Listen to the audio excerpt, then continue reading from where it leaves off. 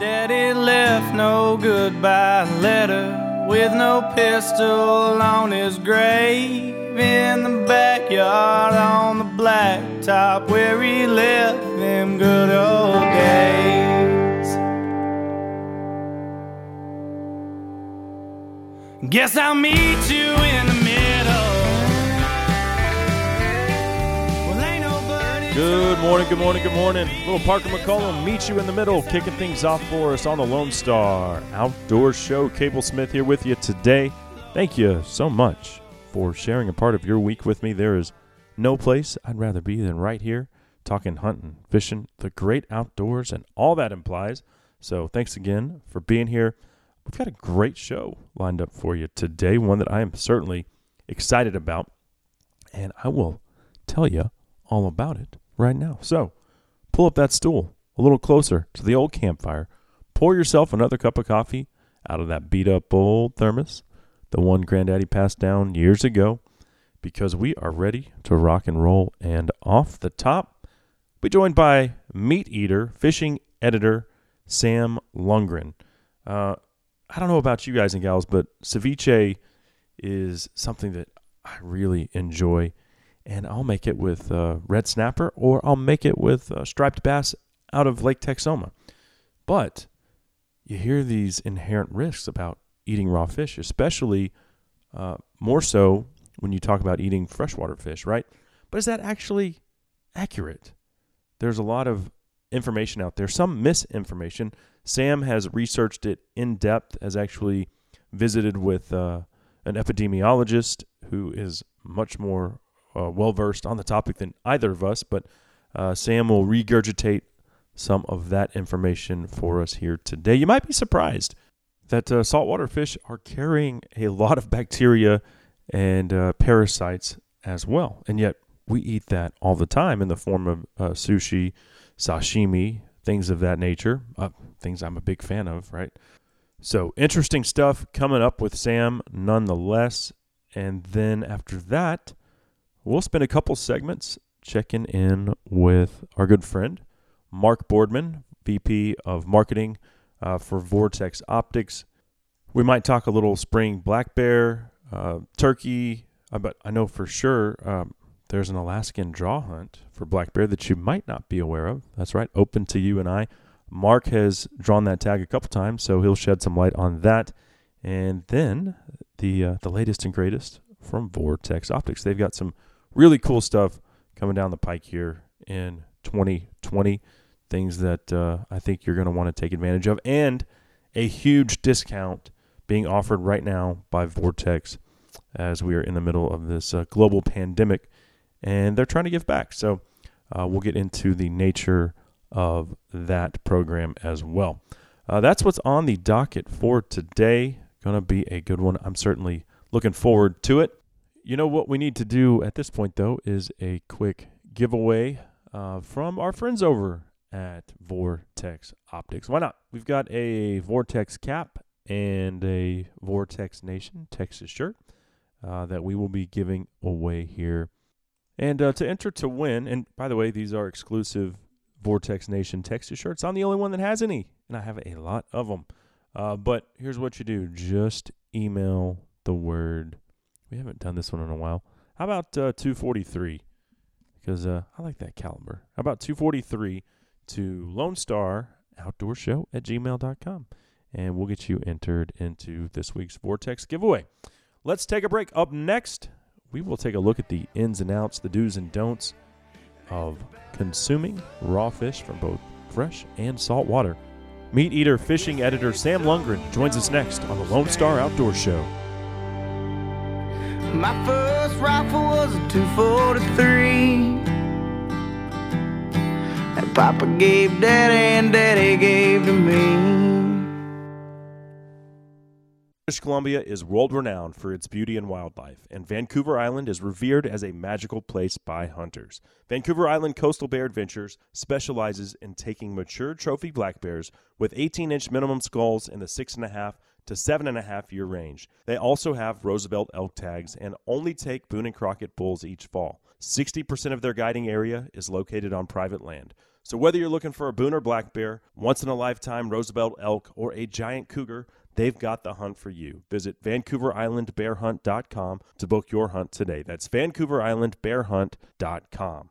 Howdy, folks. I'm Lee Hoffbear for Hoffbear's Outdoor Superstore in Gulfway, Texas. I hope you're enjoying the Lone Star Outdoor Show. We've been a title sponsor for a number of years now, and we're proud to be a part of it. I'd also like to thank you for making Hoffbear's once again the #1 Polaris dealer in Texas. In the market for a compact track loader? Then check out the Bobcat Advantage, where Bobcat track loaders squared off against other brands in a variety of tests and challenges. Whether you're looking for performance advantages, uptime protection, or quality design, Bobcat compact track loaders are the best built machines in the industry. But don't take our word for it. Watch the videos at bobcatadvantage.com or see Bobcat machines in person at Bobcat of North Texas in Louisville, Fort Worth, Cedar Hill, Longview, McKinney, Paris, and Sherman. Visit bobcatofdallas.com today. Well, there's a million reasons people fall in love. Some do it for the money, some say it comes from up above. I got a girl who's really crazy for me. She said it's something about a small town fashion thing. It ain't my boots or my cowboy hat, no. My baby loves me for my pearl snap. They really drive her There's a little wild. Double D, Daryl Dodd, Pearl Snaps, bringing us back on the Lone Star Outdoor Show. Cable Smith here with you. Thanks to Lone Star Beer, our longtime presenting sponsor. Thanks to you for being here. We've got an interesting topic for conversation to get into coming up here momentarily concerning consuming raw fish, both from the ocean and from freshwater sources as well. I, for one, enjoy eating both raw, depending on what it is. Maybe that's not so smart. Maybe it's not that big of a deal at all. Sam Lungren will join us momentarily to shed some light on the topic, as he is much more well-versed in that area than I am.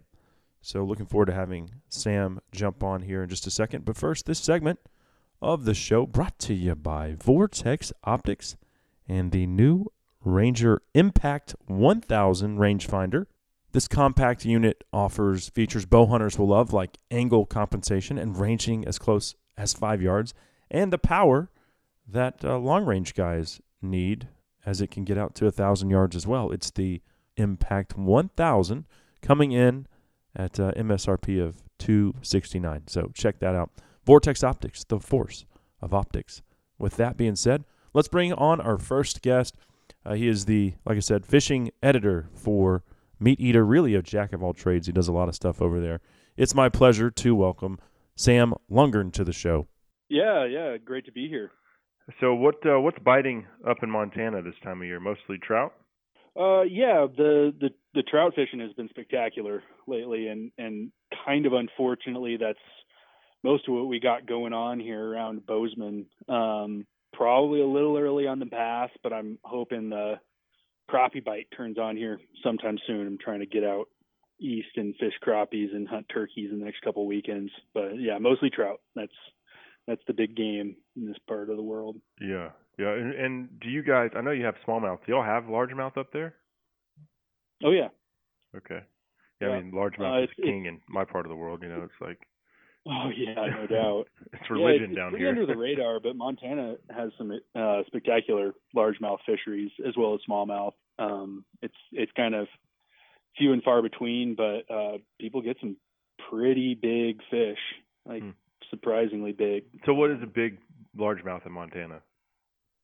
Probably like 9 pounds. Okay, right on. Yeah, Yeah, I mean, it's not a big fish as far as Texas goes, but on the northern tier, anyone that catches a 9-pounder and isn't ashamed of doing backflips is insane. Yeah. So, I caught a 10-2-3, and like my biggest bass before that was like a 6-9, and I caught this just at a little community pond. Like I had flipped in there and caught 2 really nice crappie in a row on a plastic worm. It was they were spawning, and I pitched it back in there a third time, and I thought it was a catfish. The way it just didn't even move. It was like a stump. And then I saw it jump, and I was like, "Oh Lord, please let this happen for me." And he did. Awesome. I had to tie that damn fish up though, and drive to Cabela's and buy a scale so I could come back and weigh it, because I didn't know how big it was. I know that the bass fishing purists out there are probably grimacing, but I don't care. Had to know. Had to make sure it was bigger than my dad's biggest, you know? Well, those bass fishing purists are always putting them in their live wells, so what's the difference? Yeah, exactly. Sam, what is your actual job description with MeatEater? Ooh, that's my job description has certainly changed a lot since I started there. My job title is fishing editor, but my primary responsibilities are running our website content surrounding fishing and conservation. But I also write articles around fishing, conservation, hunting, and culinary. I'm a assistant producer on our TV show Das Boat. I've been involved with a lot of our other shows, pretty much all of our podcasts, some of our book projects. So jack of all trades. I'm a writer and editor, but jack of all trades. Okay. Yeah. We all wear a lot of hats, and it's fun that way that we all have kind of our specific areas of expertise, but we all dabble across the board, and it's a really cool group we've got there, and leads to a lot of really lively conversations and debates in the office. Yeah. Oh, I'm sure. But unlike most of the MeatEater team, you already lived in Montana. You know, when Steve moved the operations up there, he recruited a bunch of people, but you've been there a while. Yep. That initial push to bring together an editorial team, I was one of the first there, and I was definitely one who was in Montana. I was living in Missoula for the better part of the last decade, but I moved over to Bozeman to take this job. But Miles Nolte had been in Montana even longer than I have. He's the director of fishing. Yeah. But, yeah, Ben O'Brien moved up from Texas. Spencer Newharth came over from South Dakota, and Callahan up from Idaho and all that. Oh, yeah. What I wanted to talk about today specifically is whether or not it's safe to consume raw freshwater fish. We all know the risks are far less, one would think, with saltwater, because everyone eats sushi, right? I mean, a large percentage of the population eats raw fish and oysters. I certainly love it. But I was watching, Steve was doing I guess it was kind of a sashimi preparation of some yellowtail that he had speared. And he mentioned that you had an article on consuming raw freshwater fish. And as someone who, I mean, I don't mind making ceviche out of, my favorite is like striped bass out of Lake Texoma. I bet that's good. Oh, I fished Texoma when I was a kid. That's cool. You did? Yeah. Oh man, it's a great stripe for fishery. And one of only five landlocked bodies of water where the striped bass actually reproduce naturally. So it's no kidding. Yeah, cool tidbit there. That's interesting. But yeah, so it's a great fish. It's it's firm. You've had it, I'm sure, and so I'm like, this is going to be great with ceviche, and it is. And I posted on social media, and people immediately like, oh, congratulations on the worms. Yeah. I'm like, no, it's not that big of a deal, but every time, man, every time. Yeah. You're gonna die. Yeah. Well, so I went and read your article, and then thought we could have an interesting conversation on this. And you spoke with a Dr. Tim Sly. He holds a PhD in epidemiology. You interviewed him for the article, and I found a lot of what he had to say fascinating because, I guess saltwater fish are actually carrying more parasites and dangerous bacteria and toxins than the freshwater fish that one might consume. Yep, that's what he told me.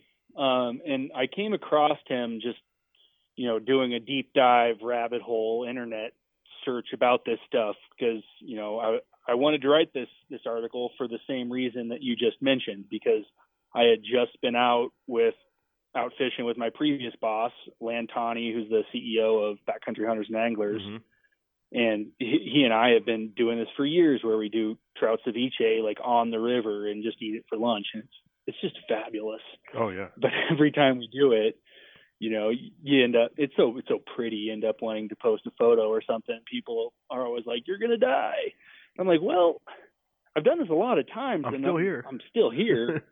So I should actually look into this. Like, maybe I'm making bad decisions. Maybe I shouldn't be suggesting that other people do this if it's not safe. So I started to dig into it, and the superficial look really corroborates what everyone said. Like the first thing that'll come up if you Google like, is it safe to eat freshwater fish raw, is an article from Vice News that's like that like the headline is like, if you eat freshwater fish raw, you're going to die.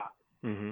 It's so, you know, it's just sensationalist bullshit from a publication that knows nothing about this topic, or, you know, doesn't care probably.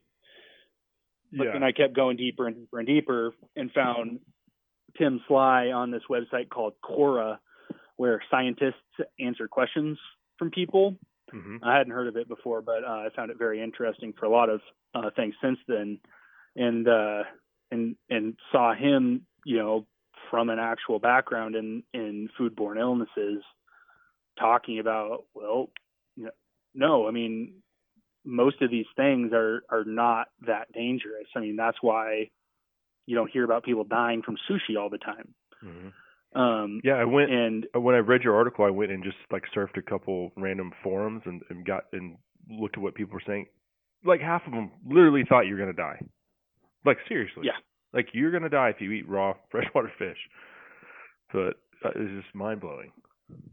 Well, yeah. And it's, you know, it's just kind of that groupthink mentality that's leading people to, you know, try to drink Clorox and stuff right now to get rid of the coronavirus because they heard it might work. Mm-hmm. And so, you know, these things get perpetuated without somebody, you know, announcing to the broader world that's not really that true. I'd like to caveat this up front by saying that eating some freshwater fish raw could make you very sick. Yeah. Like, it's not a purely safe thing across the board. You know, the things that can make you ill from eating fish from any type of water are situational and based in like specific locations. So, I mean, I want to get that out front, that like people shouldn't go start eating, you know, flathead cats straight out of the lower Mississippi, you know, just raw on top of rice. Like, I don't know if it's going to make you sick, but I don't expect that those fish are the cleanest in the world, being downstream of so much pollution running out of the eastern side of the country. But, you know, in many instances, what I found is that freshwater fish have a lower incidence rate of parasites. So those are like nematodes, cestodes, and trematodes, what you know, in layman's terms might be called roundworms, flatworms, and flukes. Mm-hmm. But those are, you know, a lot of times biologists know where those are and have a pretty good pin on it. And the places where those aren't, you're probably not going to have a big problem. And something I got from Tim Sly is that many of us probably have ingested fish tapeworms that weren't fully killed, and it didn't cause any effect. Right.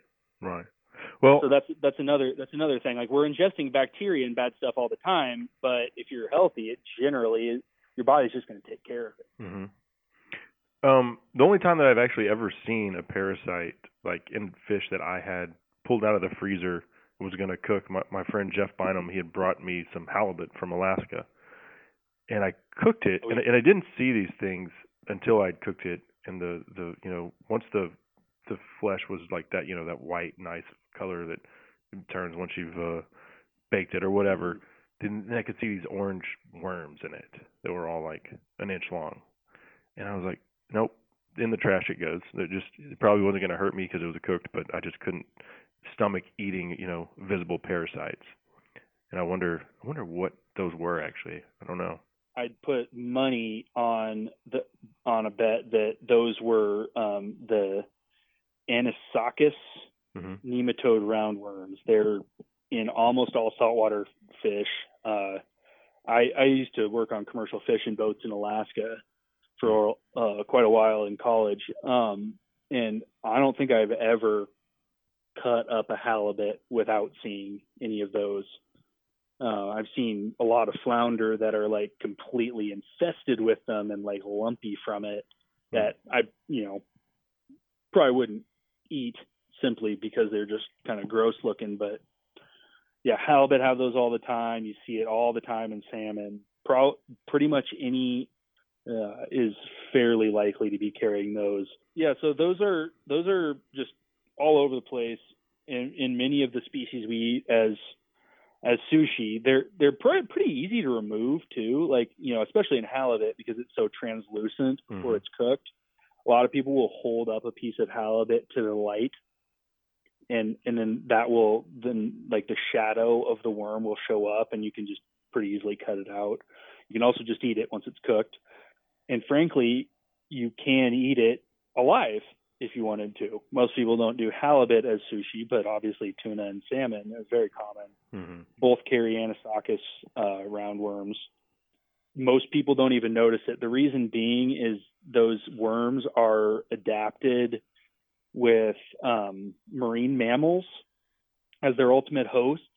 So fish are the intermediate host where it grows, and then they're meant to wind up in the stomach of a walrus or a sea lion or a porpoise or something like that. And that's what they're actually adapted to infect. So a human is a dead end.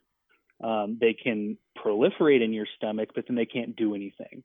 So you may have like a bout of indigestion and then it's over. And so that was probably a parasitic worm infection from eating fish, but most people are just like, oh, my stomach was a little upset.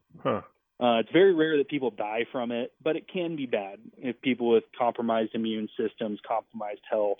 One interesting fact I came across in this research was that something like a quarter of appendicitis diagnoses in Japan are actually anisakiasis, the disease from those roundworms.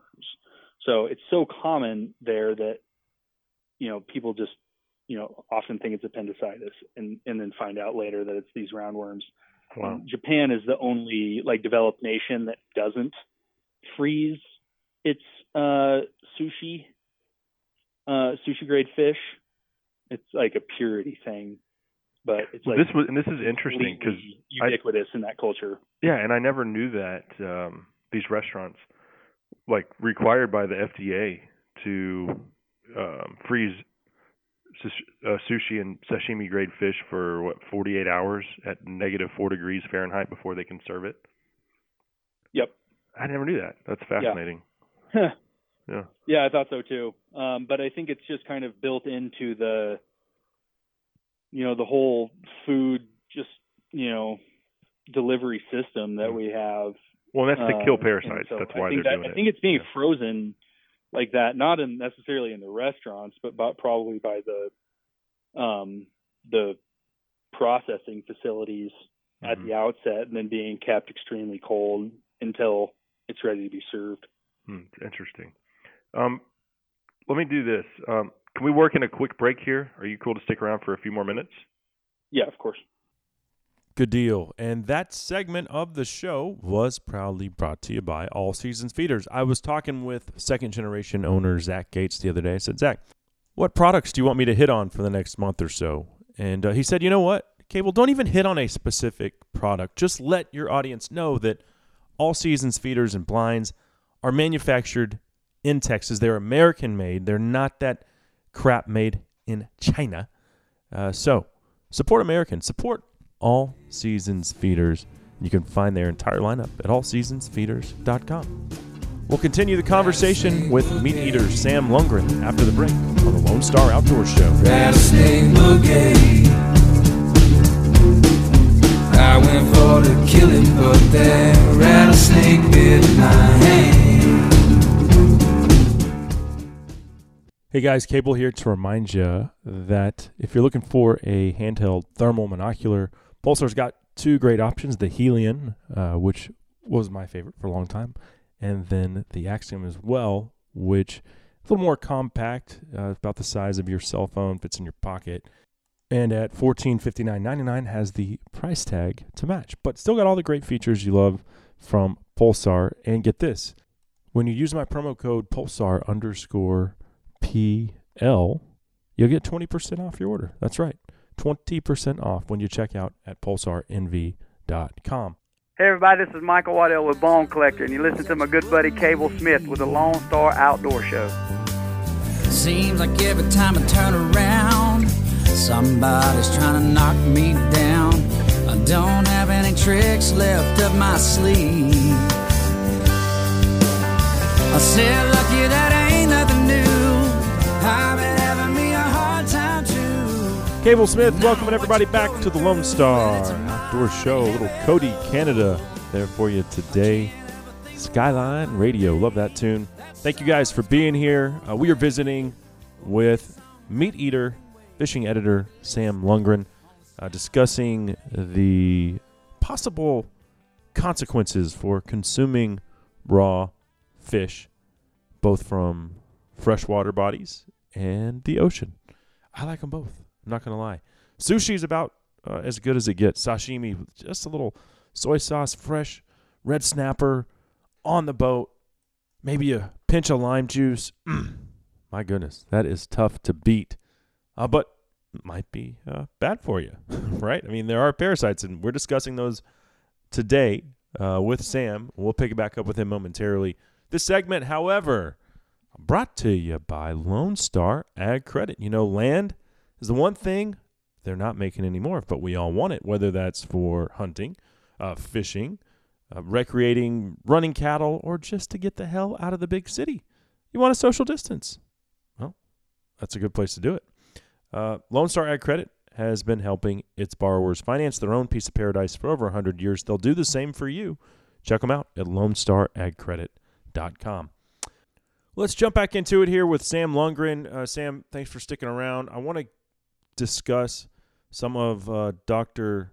Sly's points a little bit further here. And regarding cestodes, that's a tapeworm, and they can cause a condition that can become quite serious, and it's called something. I'm going to let you pronounce it because I'm going to butcher it. But expand a little bit on what they do to the human body. Defibriolysis. Okay. No, that wasn't quite it. It's something along those lines. It's a lot of Defibriolysis. But this is a condition resulting from an infestation of tapeworms. You mentioned one dude in California actually pulled a 5.5-foot tapeworm out of his rear end, and he had a daily habit of eating salmon sashimi. Go figure.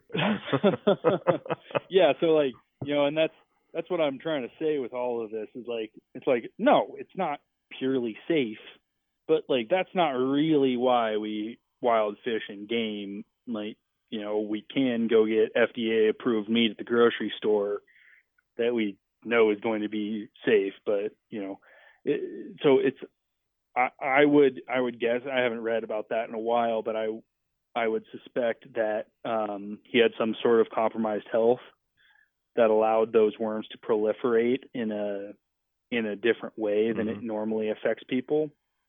But it certainly can happen, and my personal experience, I've seen lots of salmon that had tapeworms or roundworms. I'm not sure which, because I didn't really know enough about this back when I was doing that stuff. But yeah, so these worms can get into your body, but it's extremely rare that people die from it. It's also it's extremely catchy that this one thing happened because it was that one person. This doesn't show up all the time, and people eat salmon sashimi every day. I had it last week. At a restaurant, we understand now that that's different, but I've also had it just raw on the deck of the boat. And again, I'm still here. So, Oh yeah. I mean, not without its consequences, but as Steve loves to talk about, he got trichinosis from eating bear. That didn't stop me from eating bear. I'm a little bit more cautious about it now than I once was, but that happens. There's nothing better. Down in my part of the world, off the Texas coast, red snapper is my favorite. Yep. But I think Tim Sly would say that red snapper is more likely to infect you with a parasite than the striped bass is. Yeah. Well, we talked about ceviche. That's what you and Land would do with trout. in the backcountry, Mm-hmm. and this is my favorite, preparation for the striped bass, like I told you. I think it's important to note, however, as you mentioned in the article, that giving fish fish chunks a bath in extremely acidic fruit juice does not actually cook it nor kill potential parasites. Yeah, that's something I've told a lot of people since doing this. They're like, "Oh, it gets cooked in lime juice." I'm like, "No, it's not. Right. It's not cooked. It looks like it's cooked. It does, but lime juice does not kill bacteria. It does not get rid of pollution or heavy metals, and it does not get rid of parasites. Sure, I mean it's extremely acidic. It probably does kill some bacteria. It probably renders some parasites ineffective. But like when people say it's cooked, it's because it looks cooked. And what's actually happening there is that acidity is denaturing the protein and making it turn white. So it has a similar effect as heat, other than killing off potential toxins and bacteria. Well, what other ways, or if there's been other ways, have you prepared raw freshwater fish? Because I haven't. I've just done ceviche. I've done basically what Steve did with those yellowtail in the video you referenced, where he did I think it was Louisiana hot sauce, soy sauce, and lime juice, which is, same idea, but much different effect, obviously, with all that additional salt and heat. Mm-hmm. I have done that since then with freshwater fish.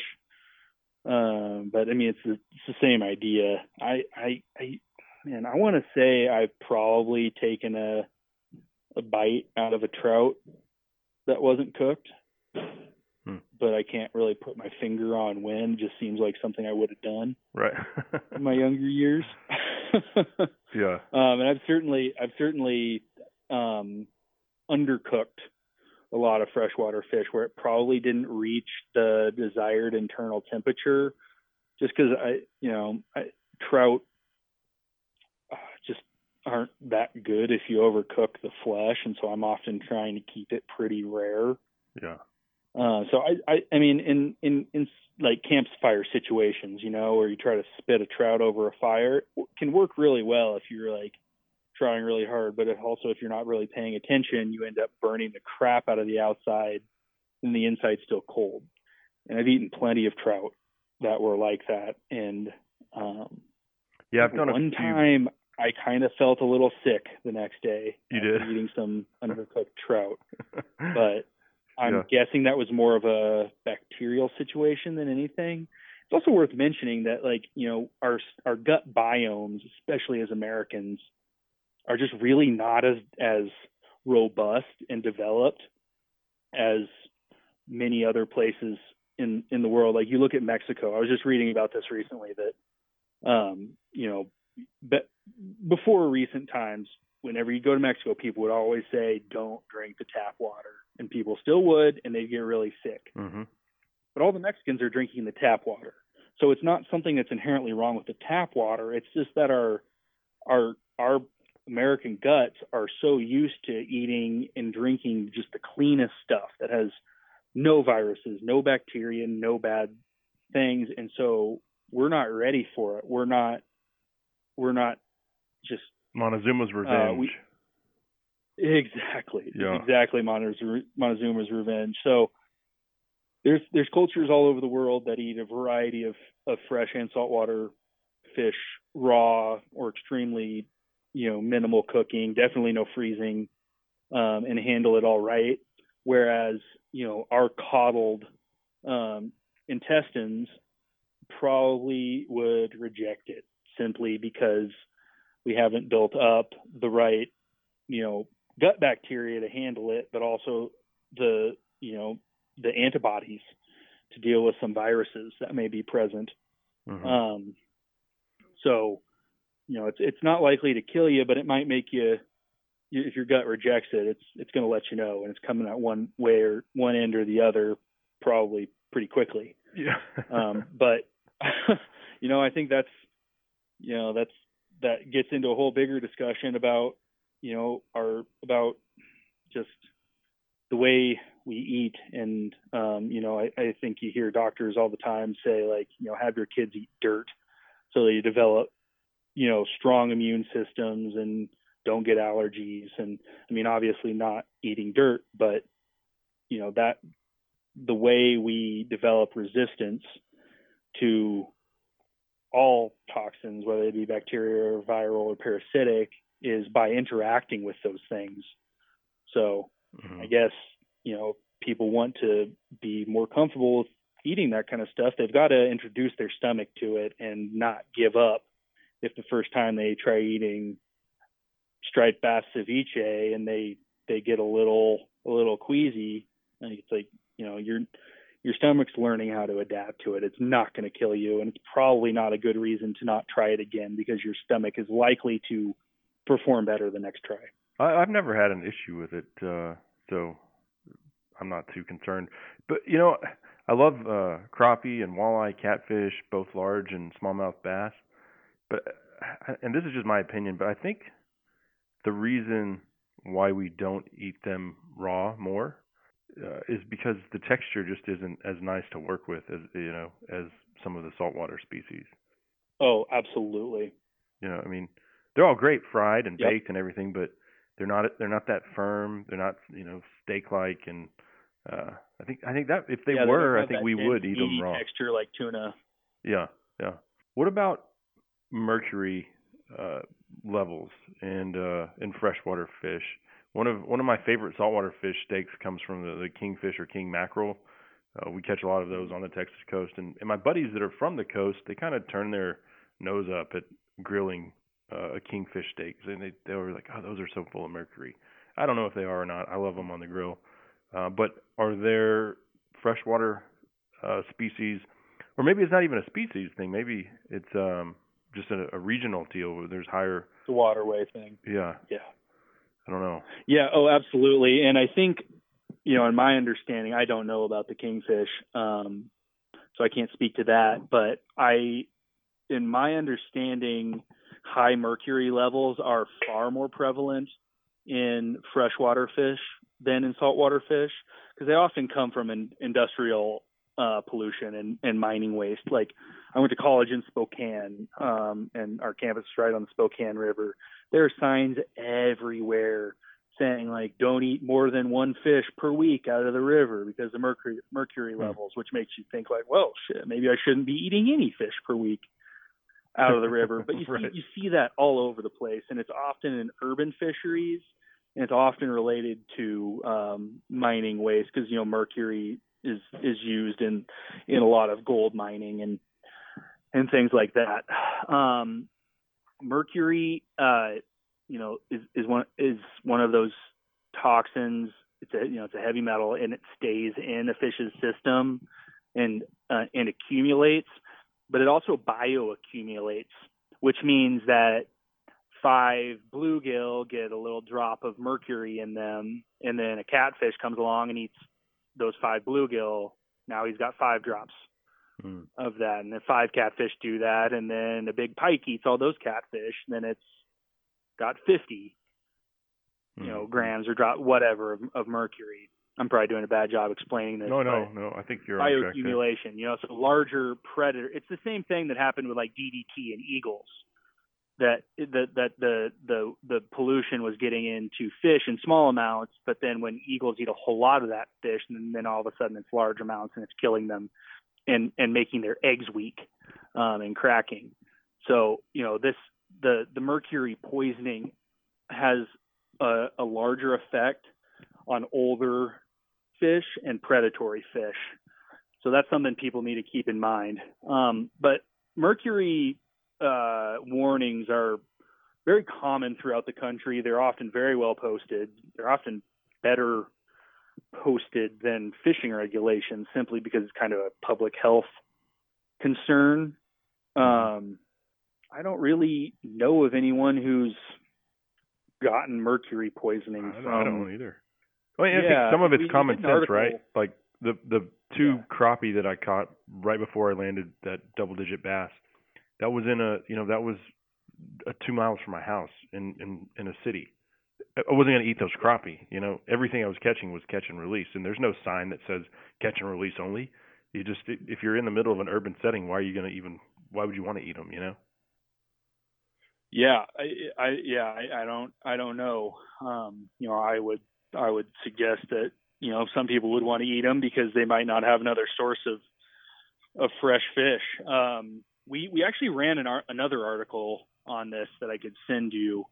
I think it was from our author Pat Durkin, and it was called "Eat Fish, Die Happy." And he had a great quote from Parker Hall, who's Steve's buddy, who Steve did the catfish and squirrel episode with on season 8. And I've talked to Parker about this too, and he's like, you know what, man, if I die a little early from the mercury I'm ingesting from eating all these catfish, then so be it. I'll die happy because I knew that I had a great time catching all these fish and feeding my family, and it was rewarding and positive, and I really don't think that it's going to influence me that negatively. And again, he's still kicking. So I don't think it's really that well understood, how many fish you would have to ingest to really run into a problem with mercury. But I think Pat digs into that article, and again, I'd be happy to send that one to you. Yeah, absolutely. And I'll be honest, I don't know how many times you eat fish a week anyway. It's probably one, maybe, for me. Yeah, at best. Yeah, I just don't see how the mercury. We most, like I said, we mostly have trout fishing around here, and to be completely honest with you, I don't like eating trout that much unless I'm camping. Yeah. And I just a lot of times, like, I'll come home from fishing and be like, oh crap, I need to think of something to eat tonight. I'm like, I should have kept that trout, but it's just a kind of a knee-jerk reaction to let them go when you unhook them. Which is totally. But again, yeah, I think the math works out that you would have to eat a lot of fish from really polluted water to run into an actual issue with mercury poisoning. Yeah, interesting. Well, so I guess the real takeaway here is, I'm not going to stop eating raw freshwater fish. It doesn't sound like you're going to either, and it doesn't seem like it's really any more dangerous, maybe even less hazardous than consuming raw saltwater fish, which we already talked about. The whole world does it on a grand scale anyway. So just kind of wanted to dispel that myth today, and I certainly enjoyed the conversation, man. Yeah, me too. Thanks a lot for having me on. And again, I want to tell people that, don't come crying to me if you get sick. You really should talk to biologists about any parasites they know about or pollution in the waterway you're planning to eat a fish from first. I haven't always followed those rules, but it's not a bad idea. Yeah. You never know, and there are some things that can make you sick, but by and large, if you're in a pretty pristine ecosystem like we often are trout fishing here in Montana, it's really a great experience to just give those trout a quick lime bath with some cilantro and onions and eat it with chips. It's just nothing better than that. This makes me think about, I've done quite a few boundary water trips up in Ontario, and cool. You can drink the water directly from the lake there, in those remote lakes where you're portaging, 8-10 miles in. You don't even have to worry about purifying it. So if the water's that clean, I'm thinking those fish are probably phenomenal to eat raw. Oh, absolutely. Smallies. You could probably take a bite out of them while they're still alive. Yeah. Well, hey man, if you want to give us your social stuff so folks can follow along and see what you've got going on. Yeah, for sure. That's at Sam Lungren Media. That's Lungren. That's Instagram and Facebook. I'm just Sam Lungren. Cool deal. Yeah, but look me up on the MeatEater site because I got stuff like this coming out every week. Awesome, man. Well, I certainly appreciate the conversation. Yeah, thanks again for having me on. It was a lot of fun. Take care. Have a good one. All right. MeatEater fishing editor Sam Lungren. Great stuff there. Interesting conversation for sure. I think I've also gotten a little bit ill from eating undercooked trout before. Yeah, no doubt I have. That segment of the show proudly brought to you by Rustic Reminders Taxidermy. My friends Josh and Becky will take care of you when you harvest that wall-worthy animal, or maybe catch and release if you catch a 30-inch speckled trout on the coast, whatever, 10-pound bass, you name it. They do replicas as well. You can find them at gr8mounts.com. Locations in San Antonio and Marion, by the way. Up next, we check in with our old friend Mark Boardman of Vortex Optics, Lone Star Outdoor Show.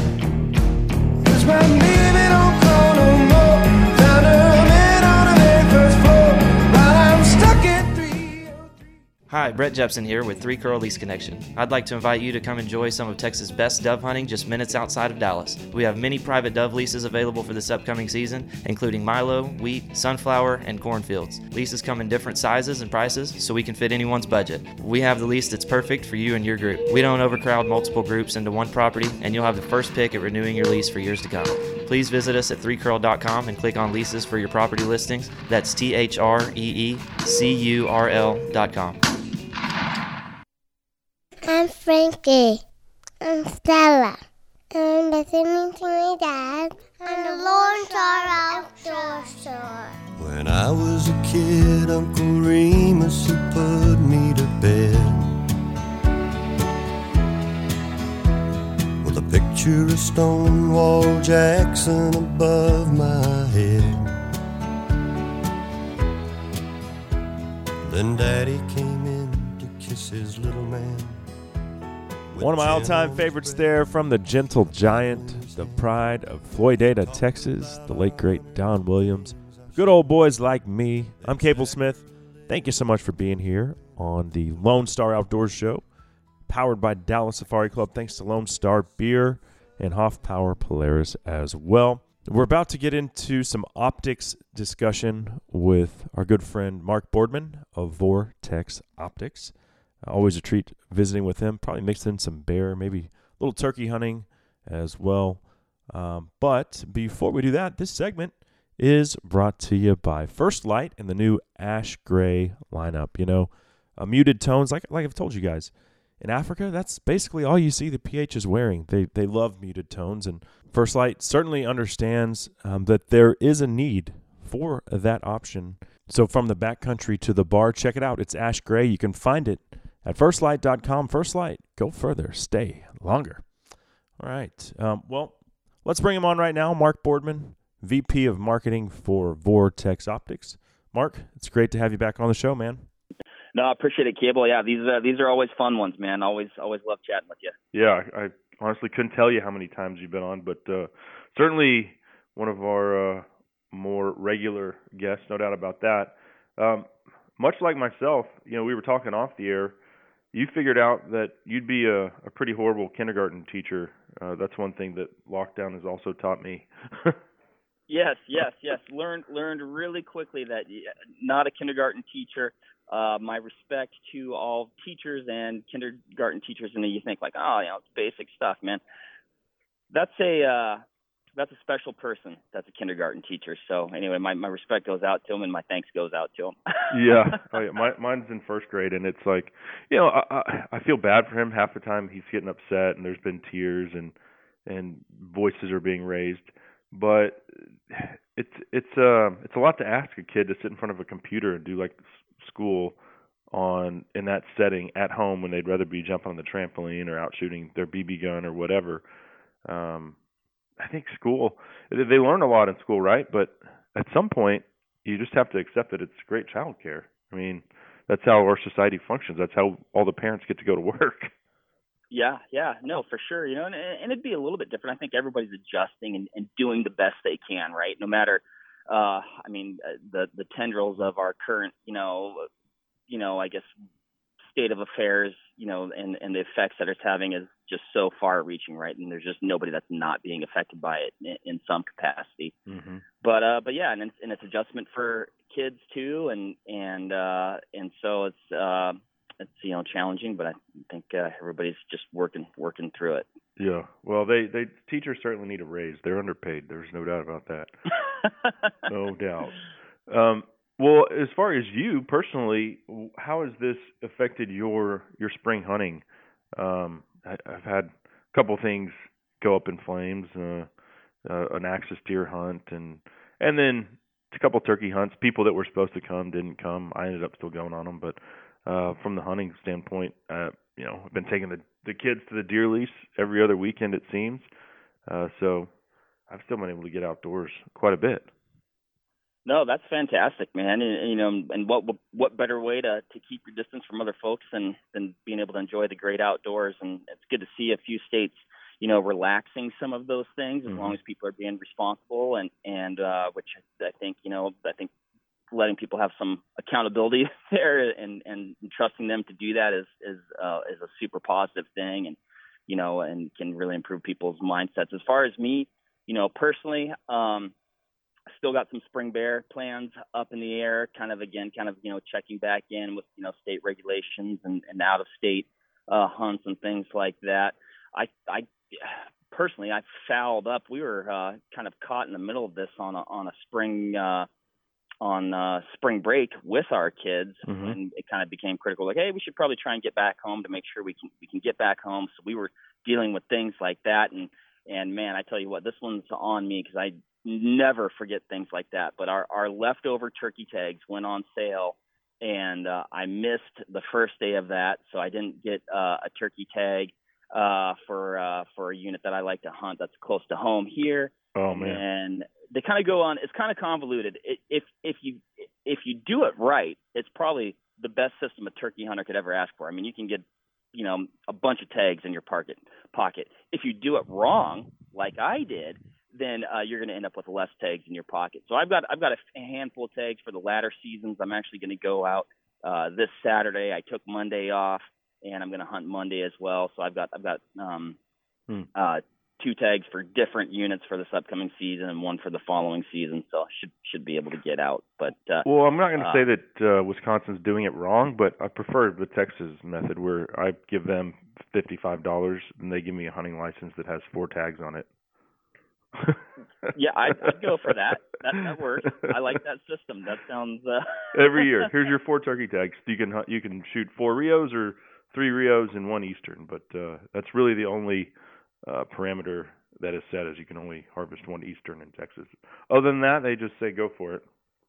That's cool. No, yeah. and that's nice. We talk about barriers to entry into hunting, right? And the kind of the regulations that can be complex can be one of those barriers. I mean, heck, I've lived it my entire life, and you still miss a deadline, or you still have to really check a rule, or sometimes call Game and Fish to be like, what does this mean? So that's cool that it sounds like they've simplified that process for you guys over there. Yeah. So are you predominantly chasing Rios or Easterns in Wisconsin? Y'all are Central Time Zone, so I'm just thinking geographically. So we've got Easterns. Okay. That's kind of throughout the entire state. That's the species of turkey that we have. And in my home state of Washington, which I often talk about, we've got actually Easterns, which are on the west side of the state. And then we have Rios and Merriams on the east side of the state. So a person could darn near get pretty close to their slam in an entire season. Huh. That's awesome. Where are your guys' Easterns located then? The closer you get to Louisiana, like East Texas, I think it's like, if you go east of 35, your chances of finding one, or like, this is just geographically in Texas, like, increase significantly. But yeah, it's a maligned species here. They've done lots of reintroduction projects. Texas Parks and Wildlife has invested a lot of time, energy, and money into bringing them back, and so it's nice to see that they are at a huntable level. But yeah, it's so weird, right? Because we don't have Easterns in the western part of Texas, yet Washington is in the Pacific Northwest, and you have Easterns up there. It's crazy. We do, and I haven't lived there for a long time, and I've only seen birds on the west side of the state on 2 occasions. Like I said, I don't get back there as much as I'd like anymore, but but then they're kind of, I think they're more isolated pockets, and I think a person, they definitely know their stuff if they kill one of that species on in that state. Mm-hmm. Yeah. Okay. So what about that bear hunt you were talking about? I think you had plans to possibly head up to Alaska. So, well, I made it to Alaska, I want to say last spring, and that was a phenomenal hunt. I actually got to use a prototype of a scope that we're going to talk about hopefully a little bit later on in this segment. But yeah, I mean, that was an amazing Southeast Alaska bear hunt. The bears are on the beaches. It's a spring hunt. They're, rolling rocks, eating crabs, eating kelp, and, eating a lot of grass in the bays, and getting their systems on track. So we saw a number of bears, and I was able to shoot a nice one and had an amazing time with some good buddies, and get to test out, like I said, a prototype of a really, really cool rifle scope. This year, actually, I plan on using that same rifle scope, but, possibly some Montana or Idaho things that are a little bit in flux right now. And is that because you can't get back to Alaska? Well, yeah, I don't have a tag for Alaska this year for where we went before. That was a draw hunt, okay. But I do have it for next spring, though. The way their draw cycle works, I was able to draw it for next spring. So be heading back up there and hopefully have another great time in the Great Tongass National Forest. Awesome. And then actually I've hunted, I guess, north of Ketchikan on I guess a really small island. We did a DIY hunt up that direction where we actually shipped up a 10-foot inflatable with a 25-horse Yamaha. Got ferried to a Forest Service cabin, dropped off. Really, really cool remote hunt. We almost flipped the boat, which was a little bit. Looking back, I'm like, wow. I mean, we would have been dead. Like, there's no question, we would have been dead. So it's like, yeah, I'm glad we lived. But where we got dropped off, we had maybe possibly some old intel on the area because we saw bears every day, but they were just brown bears. We didn't see a single black bear in an entire week of hunting, and our range wasn't that great with that small of a craft and 3 folk, 3 grown men. Mm-hmm. Even getting the boat to plane was kind of an interesting exercise to be able to zip along. But it was a cool hunt, great adventure. So only brown bears, though. That's I went black bear hunting in Montana one time, and we saw a few black bears. Certainly saw more grizzlies than we did. You did? Black bear, yeah. And it was up around Kalispell. And yeah, I was like, man, it's kind of, that was my first time being in grizzly country, like your senses are heightened. Don't want to run into mama bear there with a couple cubs, that's for sure. No, you definitely don't, and, I don't know.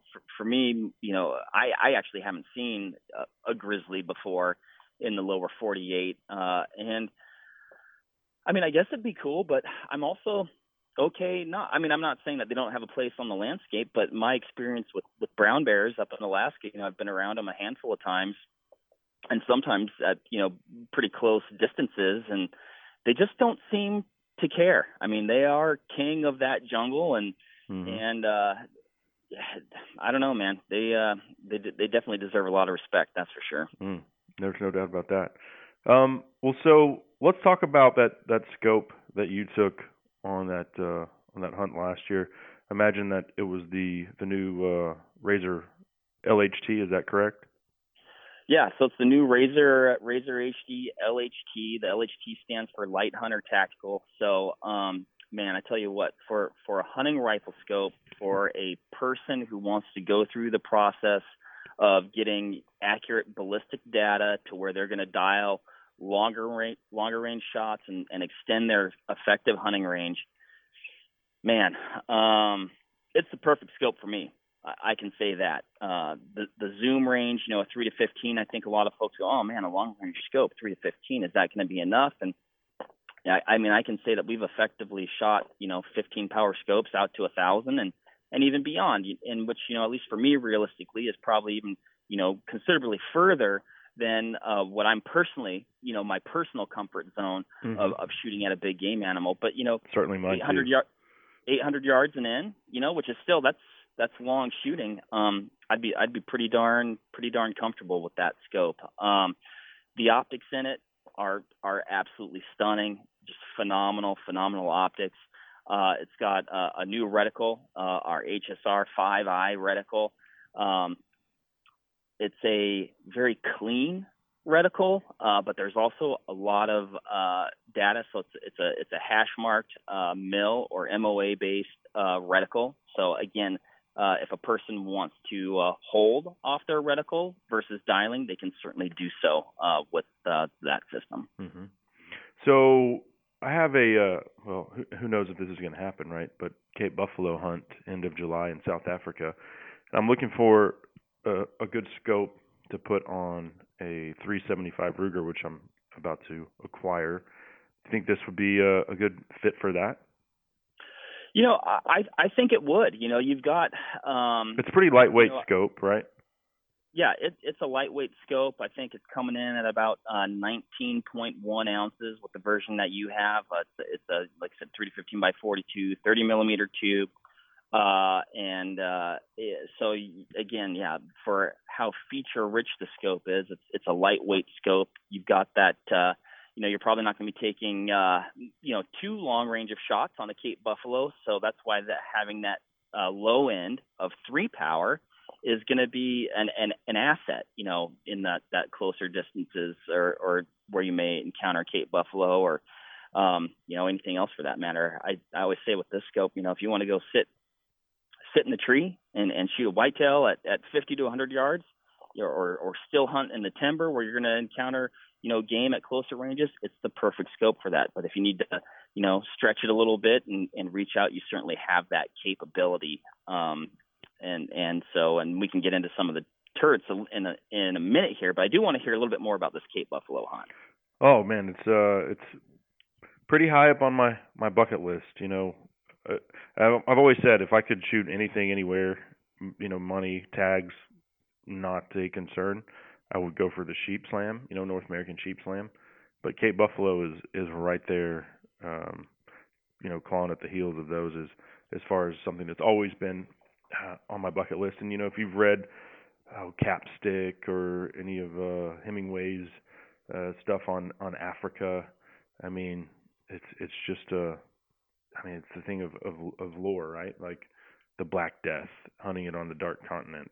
A lot of nostalgia and history there for me, and so yeah, I've been thinking about this hunt for a long time. It's been planned for a couple of years, and I've actually been on one Cape Buffalo hunt. My buddy shot one the first time I ever went to Africa, and I've told this story on the air before, but I think it's worth telling again.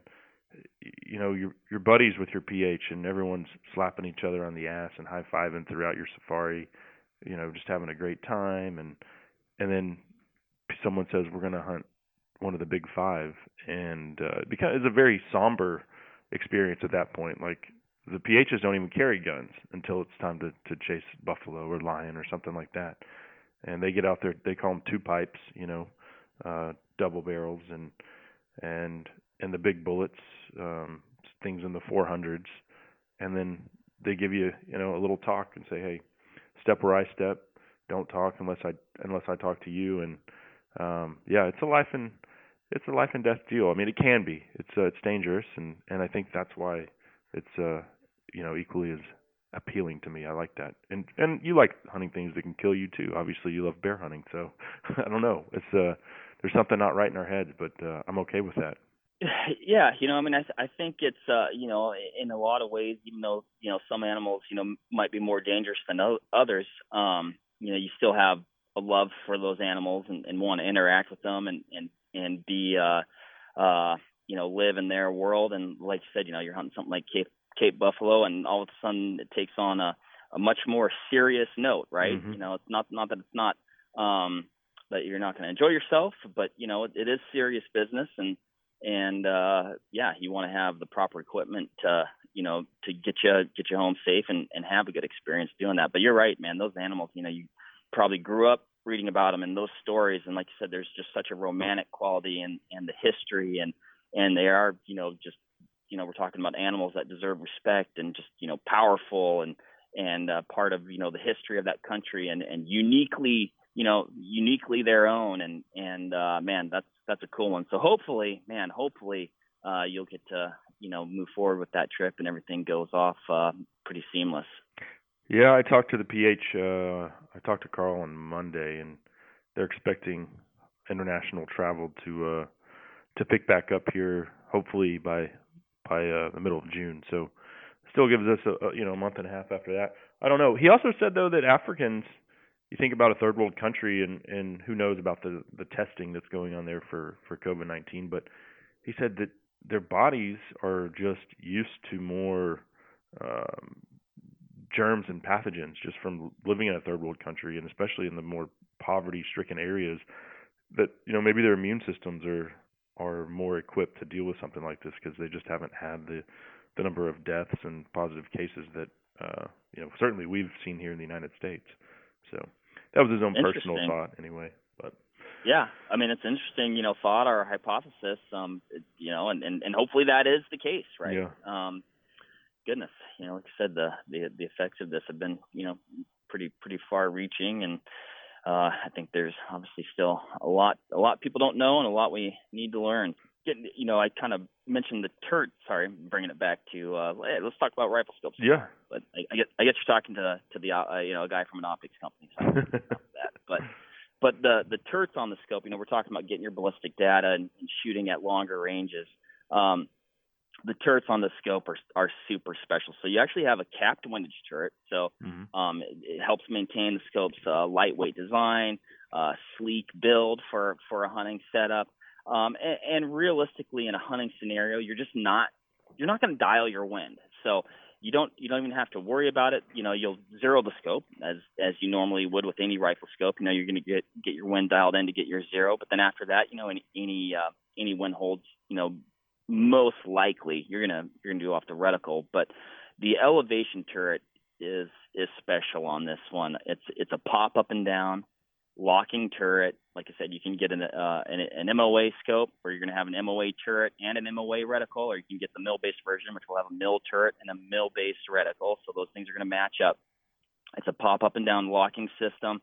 So when you want to be on your zero, you don't have to be mindful of that turret spinning in the field, or you throw it in the gun case, or a rifle scabbard on a horse. Like, it's just going to stay put all the time. You get to that point where you range something 5, 6, 7, 800 yards, whatever that shot is, pop that turret up, dial the appropriate amount of elevation, and let her rip, and you should be spot on. I should also note the reticle in the center, it actually has a quarter MOA center dot, right? So a super fine center dot aiming point there, which illuminates as well. So the scope has an illumination system. It's integrated into the left side of the parallax. It's a push button design. The button is easy to access, and also like easy to push. It's like, I wouldn't say it's like oversized, but it's not like some small button that you got to find. Multiple intensity levels to match your lighting conditions. And what I like about it, though, is like I was saying, it only illuminates that center dot, right?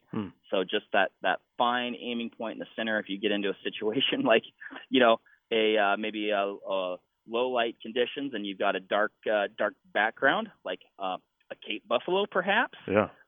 That's where that illumination may come in super handy. Right on. Yeah, I've got one ordered, so should be here pretty quickly, and I can't wait to get my hands on it. Mark, certainly enjoying the conversation. There's some other new stuff coming out from Vortex. I'd love to get into that as well. Are you cool to stick around for a few more minutes? Yeah, man, let's do it.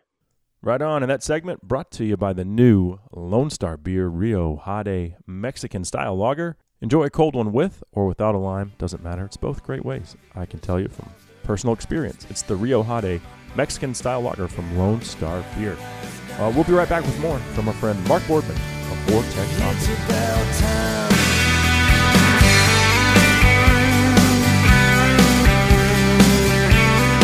It's about time. I ain't coming back. I can hear you now. Just a dog in your trash. It's about time. Hey, Hey guys, Cable here for Quiet Cat, the leader in e-bikes made specifically for overlanding, hunting, fishing, and remote access to the great outdoors. Quiet Cat provides outdoor enthusiasts a means of portable, low-impact transportation while providing you with the most reliable product on the market.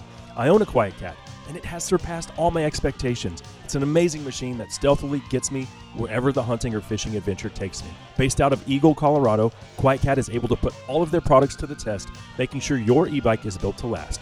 Visit quietcat.com or call 970-328-2399 for more info. Hey y'all, Chris Letzinger, online sales manager at Cinnamon Creek Ranch here, reminding you we're not your typical archery club.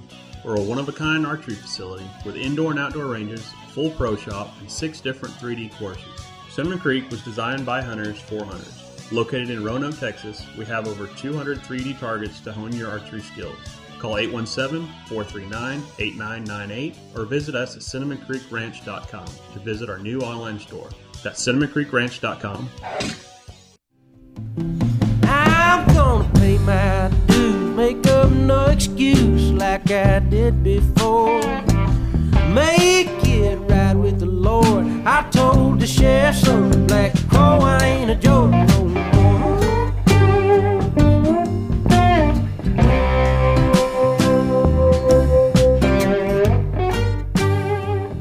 That's a jam right there. Brent Cobb, Black Crow, bringing us back on the Lone Star Outdoor Show. Cable Smith here with you today.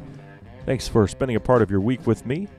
Thanks to Dallas Safari Club as well, of course, and Lone Star Beer. We've still got our old pal Mark Boardman of Vortex Optics on the line. We're going to jump back into that conversation. Still another optic specifically that I'm really excited about, which I'm about to get my hands on one. I think it's actually already been shipped from Vortex headquarters. So we're going to talk about that here momentarily. And this segment is brought to you by StealthCam's DS 4K Max trail camera.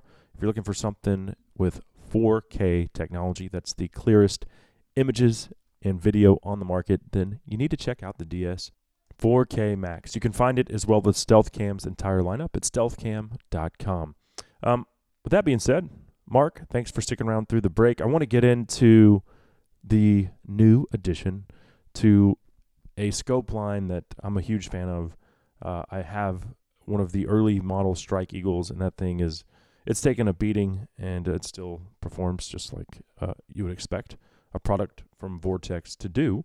But the new Strike Eagle has some cool features, and I want to let you tell us a little bit about that right now. As long as we're kind of on the topic of long range, we just recently introduced our Strike Eagle 5-25 by 56. And this is a purpose-built, feature-rich, fully featured, really, long-range rifle scope. It's awesome for folks who are doing like precision rifle shooting, precision rifle competition, just long-range enthusiasts. If you're a long-range shooter, this is going to be one to look at. And one thing of note is the price point that it comes in at. It's a high quality scope. It's a feature rich scope, but it doesn't share the kind of that alpha class top tier price tag normally associated with a scope with these kinds of features. Like, some of the ones you'd be talking about, some of the Razors, AMG, stuff like that. You can spend $2,000 on those. This is not even half of that. No, so this guy, it's like I said, it's a 525 by 56. It's got a 34 millimeter tube. It's got an illuminated first focal plane reticle with our EBR-7C reticle. So that's one of the finest long range reticles, in my opinion, that's out there. You got a ton of travel. So you're looking at, I want to say, 110 MOA of travel or 31 mils of travel. But it's going to retail for about $700, right? So that's, in general, give or take, that's where a person's going to find that. And to your point, that's, at least I know for me, a lot more within reach than some of those scopes that are definitely worth the money. You look at a Razor HD Gen 2 4.5-27 by 56, which, I guess when you look at, if you were to compare those scopes, they've got a lot of similar features, but is it a better scope? Yeah, it certainly is. Mm-hmm. But man, you're getting a heck of a lot of scope with that Strike Eagle 5-25 by 56. $700, and right now, and this is something cool, as someone who's actually, your wife is in the medical field as well. And so my wife's a nurse practitioner, and so I know Vortex is giving back to those people who are helping us, risking their own well-being to help us through this trying time. 40% off for medical professionals, Mark. Yeah, and that's just something that we want to do. Like you mentioned, we've got these frontline workers that are risking their own health to make sure that we're staying as healthy as possible. And so that's something that we wanted to do. So for, kind of a limited time here, extending that 40% discount to medical professionals, and hopefully there's some folks that will be able to take advantage of it and benefit from it, and get out and hunt and shoot and enjoy their recreational optics and get a little bit of a price break on them at the same time. Yeah, and that actually goes through, I think, towards the end of June. So people have a little bit of time, maybe get that next paycheck and get the Strike Eagle for, 700 is already a smoking deal, and 40% off of that, just giving them away. There you go. You go. I think, we're definitely in some stressful times, so hopefully folks can get in a little range therapy afterwards. Yeah, no doubt. I'm getting my son a 17 HMR. It's been ordered.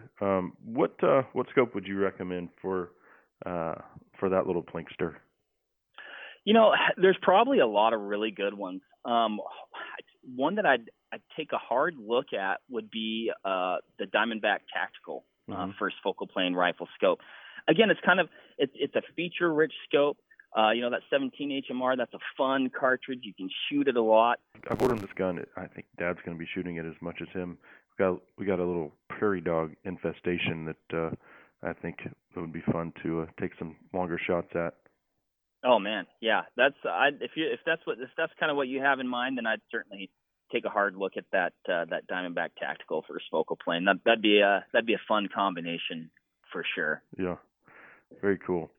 Well, I think as we're wrapping things up here, the other thing we need to mention is the Vortex wear.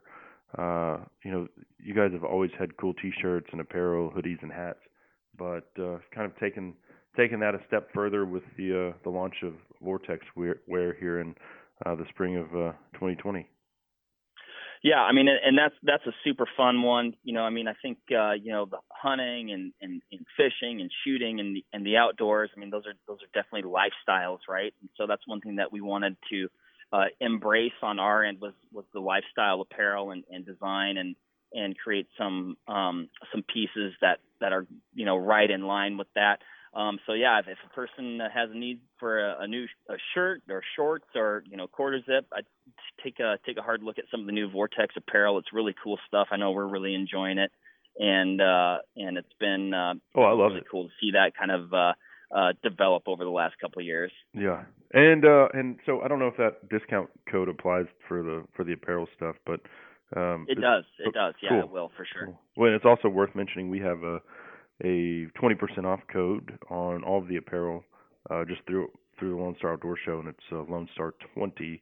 That'll get you 20% off, and that sale is going on in perpetuity. So no sunset date on that. So be sure to remember that when you are checking out the great Vortex wear lineup.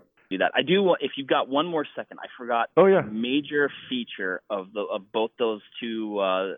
The Strike Eagle and Razor HD, LHT actually share, and I want to touch on that because it's a rev stop zero system. So both these scopes have a hard stop that you can super easy to set.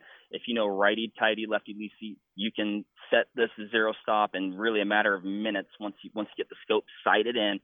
The stop is 5 clicks below your zero, which actually allows you to engage closer shots if need be. But it's a hard stop. It's a positive stop. You're not going to lose track of your turn, and that's just another really cool feature of that turret system.